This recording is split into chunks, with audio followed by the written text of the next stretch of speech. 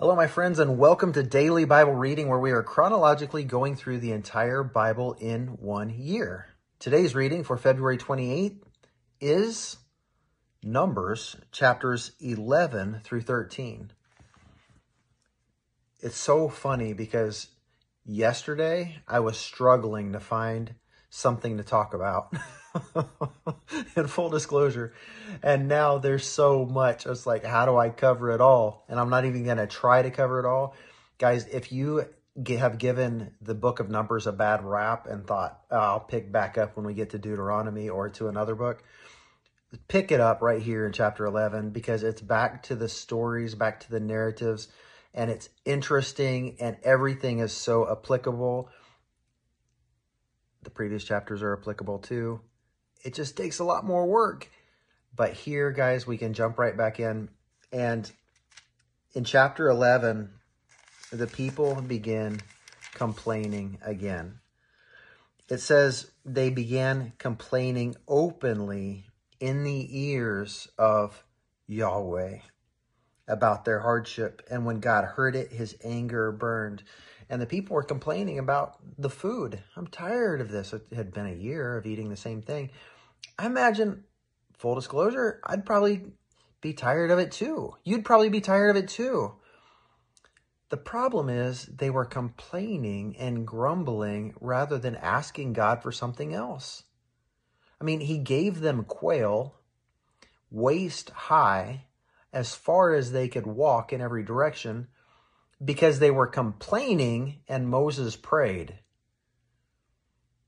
Imagine what he would have given them had they just asked and come to him and said, Yahweh, you are a good father. You are a good provider. Would you mind giving us something else to eat? Like, is that too difficult for you?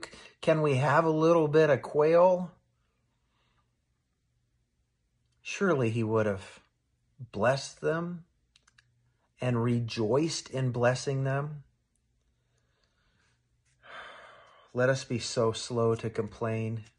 Let us be so slow to complain.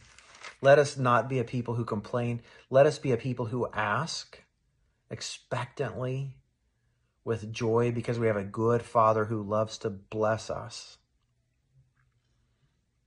Chapter 12, Miriam and Aaron. This is Moses' brother and sister, like his closest people, like they were right there with him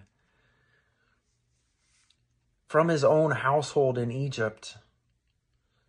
Aaron is his right-hand man, and now they're rebelling against Moses. And it's very interesting. Chapter 12. They said, does Yahweh speak only through Moses? Doesn't he speak through us too? And Yahweh heard it. Verse 3, Moses was a very humble man, more so than anyone on the face of the earth. Maybe we need to redefine how we think of the word humble. Moses was humble before God, but he was not afraid to speak the truth to people. God appears, calls those three out, comes down in the form of a cloud, and then it says God stood there and called Aaron and Miriam to him.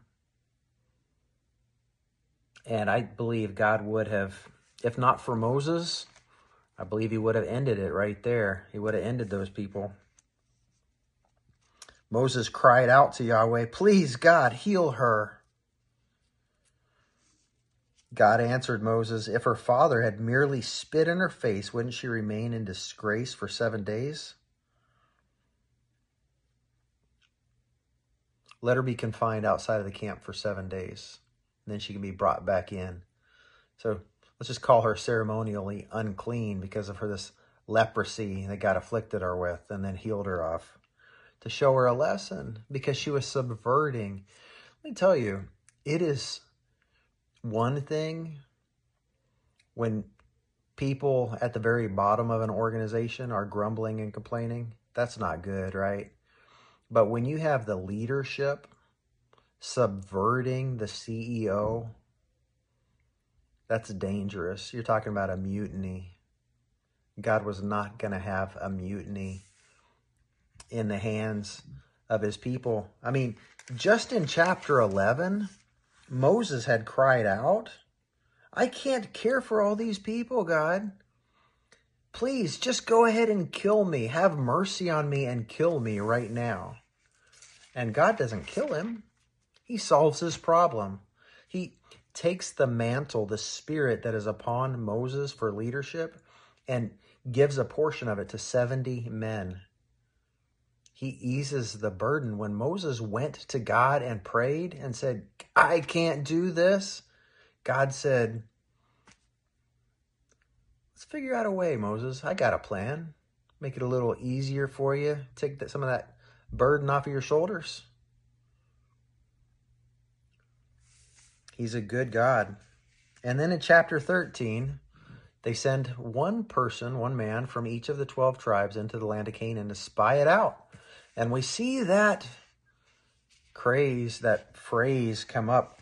The Nephilim are in that land. We're afraid to go in there. The giants are in there, depending on what translation.